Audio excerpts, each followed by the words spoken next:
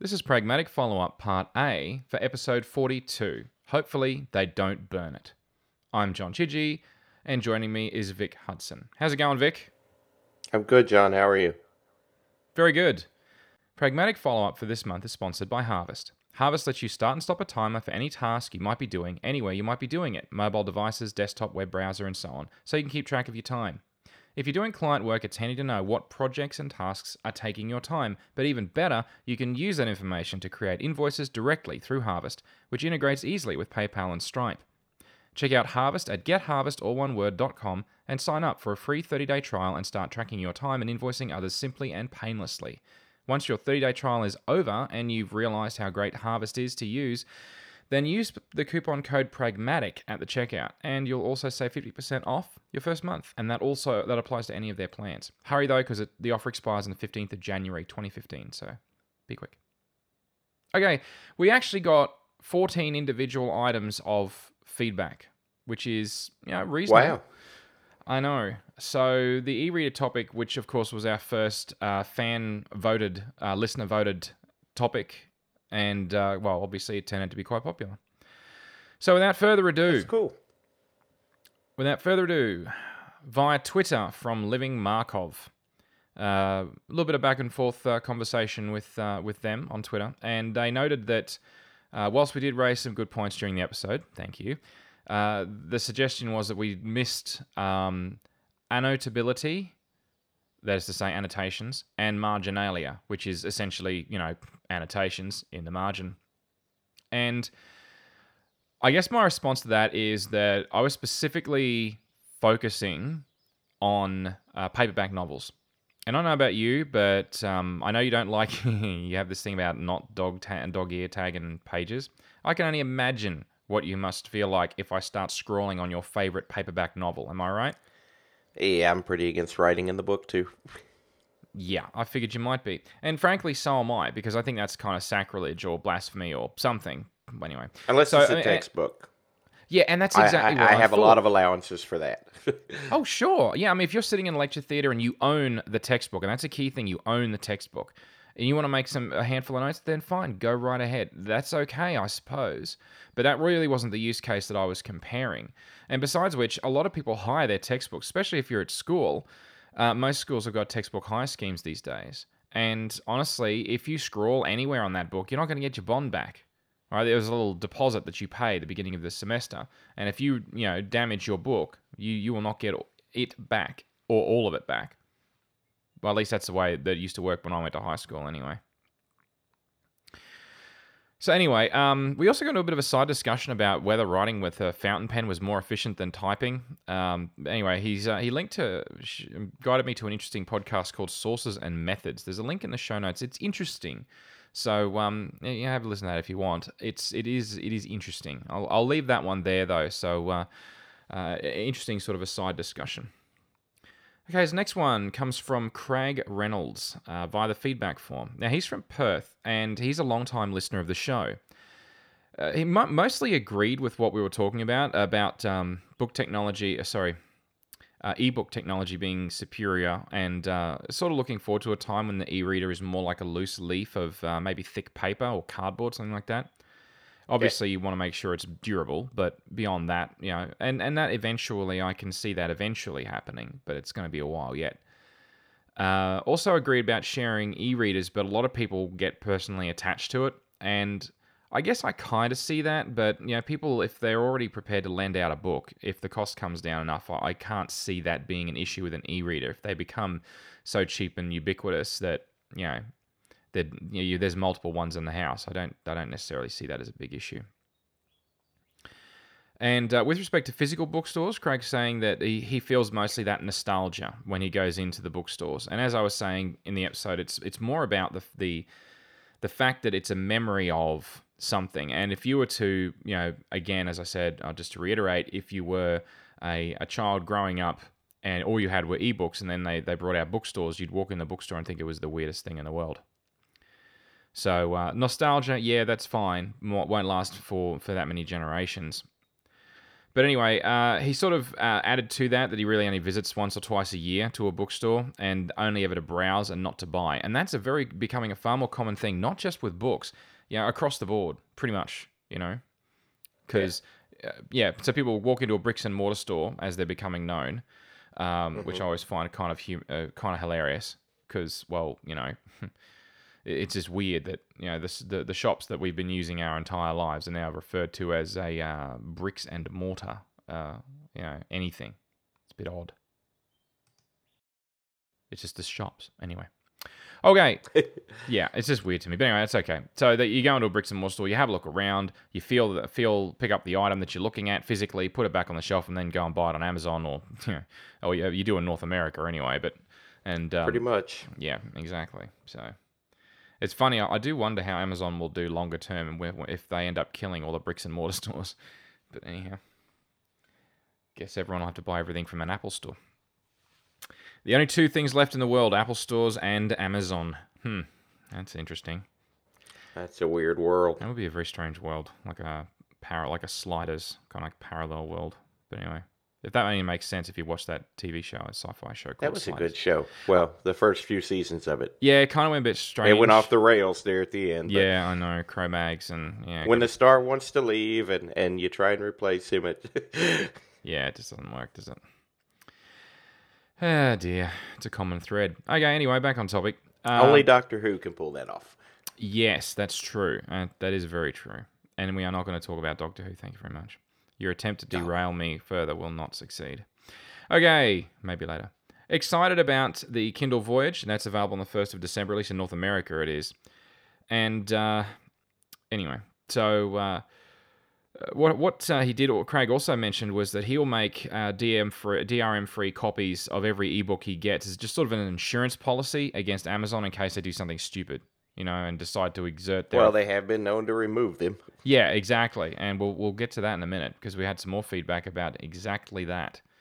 There was a lady somewhere in Europe. They removed every single book she had. Oh, goodness me, that's terrible. I didn't see that particular one, but I know that Amazon have been known to do it. It was a couple of years back. I think she had technically violated the EULA agreement because she was in one European nation and she was using the store from a different European nation. And I don't remember the respective nations. It was too long ago. But the bottom line is that they said she committed fraud by buying them from a different store because they weren't for sale in her store. Oh, God.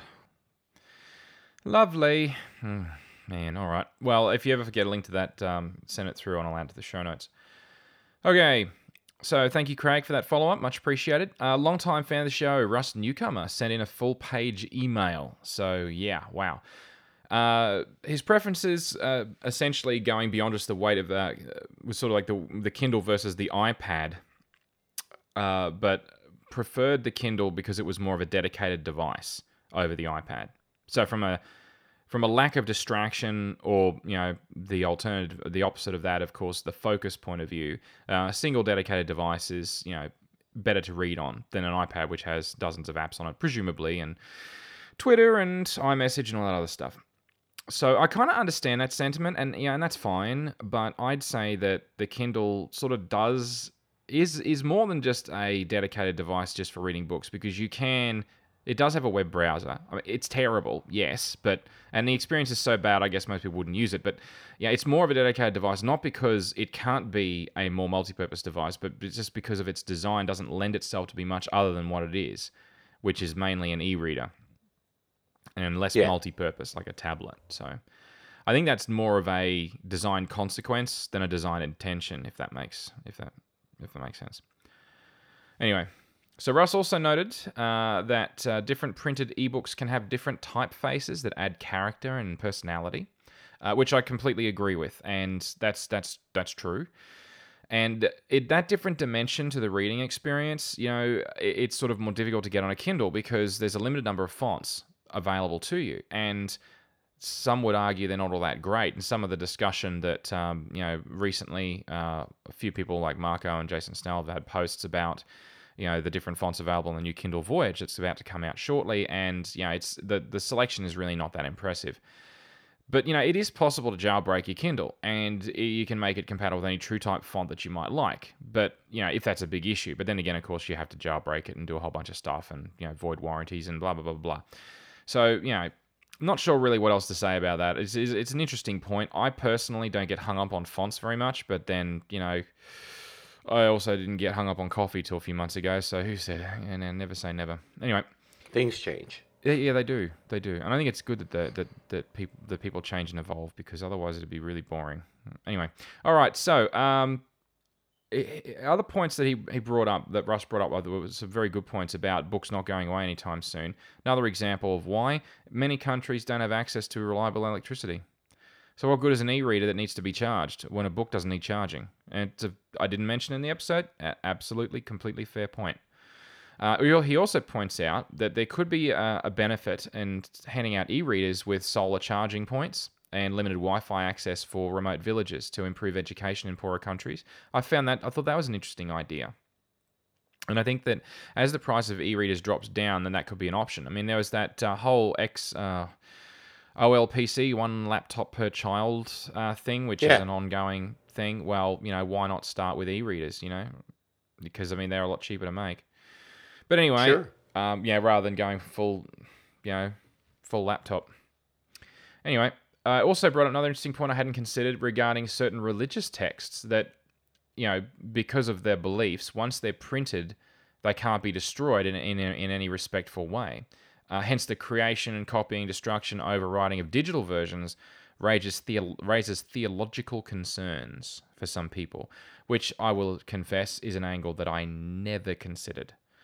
But it's an interesting idea, and something that I thought was worth mentioning. Okay. He also talked a little bit about lending ebooks. Got some other follow about that we'll get to in a minute. And in Nebraska, apparently, you can check out books using Adobe Digital Editions, apparently, but it's a terrible, terrible experience. So in order to do it, here are the steps he describes. Download the Adobe software on Windows and let it rootkit your PC. Goody. I'm just reading what he said here. I haven't done this. I haven't verified this. Feel free to do so if you choose. Anyway, and maybe things he does note that maybe things have changed. It's been a few years since he's looked at it, and that's fine. But for the minute, this is what he described, and I didn't have time to go and check out all the details myself because it involved the W word, and that was Windows. Anyway, create an Adobe account, link it to your library account, then you download a book, and it's only for a short amount of time. And the reason he stated for this is because the library can only purchase one-at-a-time licenses for books. So to maximize access, you could only check a book out for 7 days. After that, it would time bomb. And not literally explode, of course, just figuratively. And after 7 days, you would then lose access to your book. It would be gone and kaput. So read it while you can. Which, I guess from a non-returns policy solves the non-return problem. Yeah. From the library's point of view, right? Yeah. But anyway. There's a lot of libraries here that are doing programs similar to that. Yeah, and it's an enforcing of DRM, So and this is a big chunk of follow-up I got from a longtime fan of the show, Nick Radcliffe. And I'm really terrible at pronouncing the name of his company, but it's Stochastic Solutions. Oh, God, I think I mangled it. Anyway, that's in Edinburgh. Now, he sort of pointed out that I did not mention DRM at all, and I didn't during the episode. The reason that I didn't is because I see DRM as a enormous issue, and when I say issue, it's a multifaceted issue. It's not just about e-readers, and not all books you download will have DRM in them. So, it's like I'm trying to compare the physical and convenience benefits, but in any case, I think there is probably enough interest to do an episode solely dedicated to DRM. But I also think, in fairness to Nick, that he provided so much feedback. I think we back and forth on email probably about 4 or 5 times on this specific issue during the last few weeks, and I think it's only fair that I cover some of the issues that he raised. So I guess fundamentally, I'm not denying that DRM is a big deal. I do think it's a huge deal, and Honestly, at some point, I will look at that separately as a topic, I think. Anyway, so I'll be adding that to the topic lists, and people can vote on it. And I think it'd be a good topic. yeah, so do I. So I think we'll do that at some point, just not now. But anyway, so beyond DRM, Nick also mentioned some of Amazon's questionable business practices with unpurchasing of content and removing it from other people's Kindles post-purchase, like you were talking about, for a different variety of reasons. And I completely agree. Yes, that's... Let's not forget, it's like, honestly, how do I put this? Once you buy a paper book, unless you break into that person's house, you can't really remotely remove it. And I guess that's the point, isn't it? So, just because you have that leverage, like a kill switch of sorts, or a remote remove switch, just because you have that, doesn't mean that, you can use it, or that you should use it. Yeah. So, and so far as Amazon being the bad guys, let's be honest, Google did the same thing in 2010. Yeah, it's not just them. Yeah, with a few apps, if I remember correctly, using their remote kill switch. Yeah, and this is not just them. I think Adobe's done it. I wouldn't be surprised. I didn't look into every single possible individual or anything like that, or company, sorry, I should say, to figure out who had and who hadn't done it. But suffice it to say,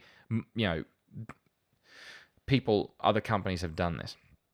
Yeah, and they all justify it by using the term license versus purchase and buy and own. Yes. I've always, my big issue with that is just that the button doesn't say license rent. It says buy when you click it. So I feel like they're misrepresenting the storefront there. I think that there's probably legitimate reasons for doing what they've done in some cases. The problem is, once you have access to the button, it becomes a responsibility not to use it, to only use it when it is truly justified. And that's where everything gets all grey.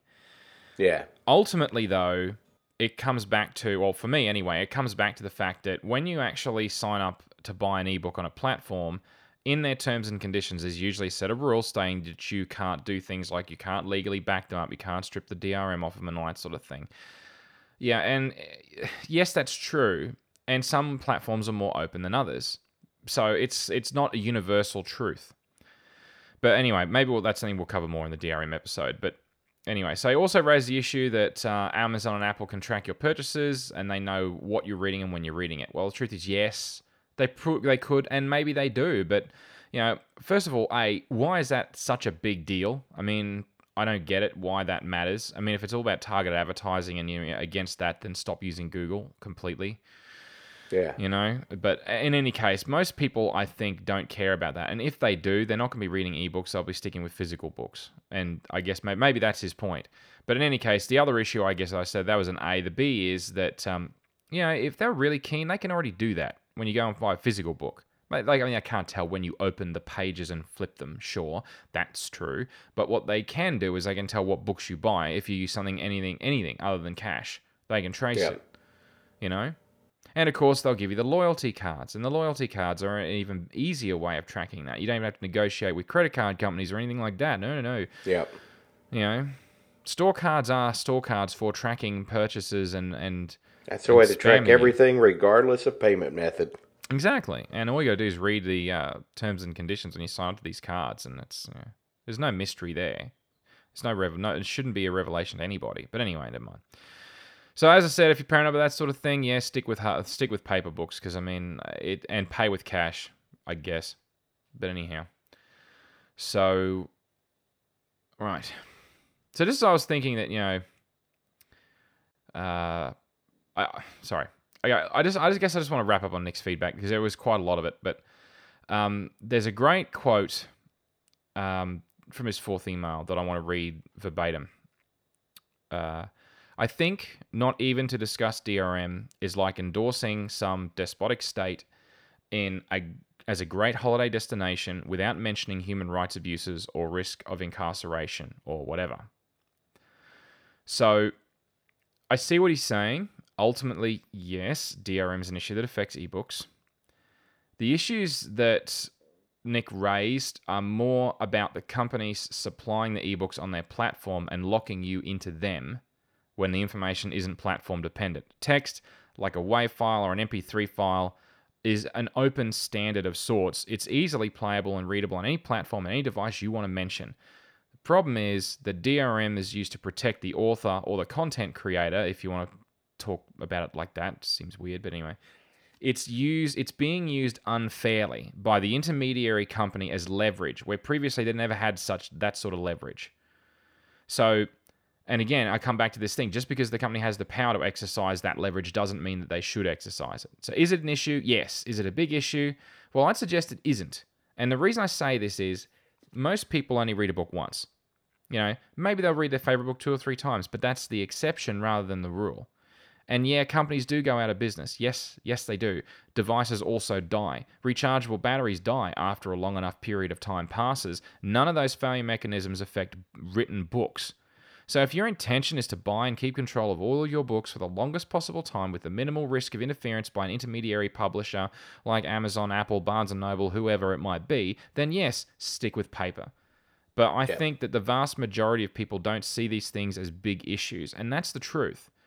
I mean, if it's an issue for you, certainly take that into consideration. And I think that's really what Nick was getting at. So, Nick, really do appreciate your feedback. Thank you so much for that. And I promise that we will look at DRM in the future on the show. Okay, there's more. Jeff Hatz, via Twitter, sent through a link to an article in the New York Times called The Weight of Memory. Now, this... I couldn't believe my eyes when I'm reading this. I mean, thank you so much, Jeff, for sending this through. It's brilliant. So, this article, Professor John D. Oh, man. This is going to be so funny. Kabayatowicz, the link's in the show notes, from the U of C, Berkeley, pointed out that the charge held by memory would have a physical mass, as in flash memory. Mm-hmm. This was to refute my statement that e-readers would always weigh the same amount irrespective of how much was stored on it or how long the e-books were. Well, the professor points out that when you trap electrons in flash memory, which I've talked about flash previously on DiePage's plain device. Oh, God, I've missed one out there. Anyway, I think it was episode 12 of the show. Anyway, the trapped electrons will actually have a physical mass, which I did realize, and that's fine, but we're talking about 10 to the power of negative 18 grams. So that's like an attogram or whatever the heck that is. It's like not even pico, it's not even femto. Yeah. It's less femto than femto. So, anyway, goodness, okay, yeah. But technically, it is measurable, maybe, if you had accurate enough scales. So, yes, thank you, Jeff. How many scales are there that could measure that? I don't know. I don't even know if it is possible to actually measure that accurately, I think. But anyway. Oh, my goodness. Michael Fessler, via the feedback form, sent through some interesting links as well regarding paper books versus ebooks in terms of learning, and suggested that the kinetic feedback and visual memory of your position in a book is very valuable information for your memory in terms of pacing of a storyline or information. So the placement of passages and images on every page in a book isn't always replicated in the ebook version. It should be, but often they're lazy and they'll just translate the text and just throw it in there and say, there's your ebook, give me money, right? Yeah. Now, people like, for example, like John Siracusa, when he does his unbelievably long reviews, awesome, but unbelievably long reviews of OS X, when he does that, he takes great care and attention to get them just right in terms of, images and image positions and so on and so forth. Not everyone is so careful. So it's an interesting point, is there are plenty of ebooks out there that lose some of that in the translation. But it also affects the pacing and our memory of the pacing, our recollection of the pacing. So anyway, Michael sent through a link to a study by Norway's, I think it's Stavanger University. That was actually done this year. And 50 readers, they were given the same short story. And then half of them read, it was a 28-page short story. So half of them read that on a Kindle, the other half on a paperback. Now, after they had read the book, readers were then tested on all the aspects of the story, including objects, characters, settings, and of course, a sequence of events in the book. Now, the Kindle readers performed significantly worse on plot reconstruction. In other words... Interesting. Yeah, interesting, hey? When they were asked to place 14 events in the correct sequence of events that occurred in the book. All the other measures were more or less comparable, statistically insignificant, if you will, but the pacing was all off. So it tends to suggest that when people are reading something digitally, they lose some of the dimension of the pages in the left and the right hand to gauge their position in the narrative as they progress through the book. And that makes sequencing the events after the fact more difficult. I found that's absolutely fascinating. So thank you so much for drawing my attention to that. There's a link in the show notes. That is. Absolutely fascinating. Now, ultimately, though, and, because the title of the show is what it is, I'm not sure how compelling that is as an argument in order to stick with printed books, given all of the other advantages of e-readers, but it's still very interesting. So, because if I'm reading a book and I get most of the facts correct, but maybe they're not in the correct sequence, some would argue that that's still good enough, especially if you're using it for learning or tutoring purposes. The content is what matters more so than the sequence necessarily. But in any case, especially if you're learning subjects like science or mathematics or whatever. Anyway, okay. So, Michael goes on to say that he uses a Kindle Paperwhite and he has a couple hundred books on it, but the e-ink is very sluggish and the touch interface is very slow. And browsing through an ebook collection or searching for something is very, very tedious. Or at least he finds it very tedious.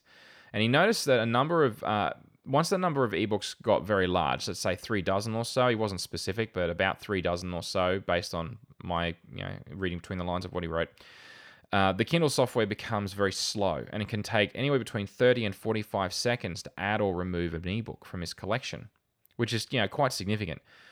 Mm-hmm.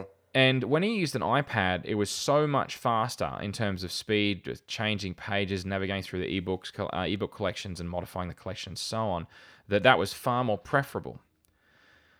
Bottom line, though, ultimately, I guess my take on that comment is that, how often do you add and remove an ebook? How often do you even change the page relative to the ease of reading and the battery life savings and the weight savings of using a Kindle? Yeah. And frankly, it's only really a matter of time before the technology improves on the Kindles to the point at which they are much faster. They have more memory, faster CPUs. Page refresh times are reduced. All of those things. It's already starting to happen. Yeah, they've already came a long way since the first Kindles came out. Absolutely. I mean, but for now though, and in those aspects at least, I do get the point, and it is an interesting point.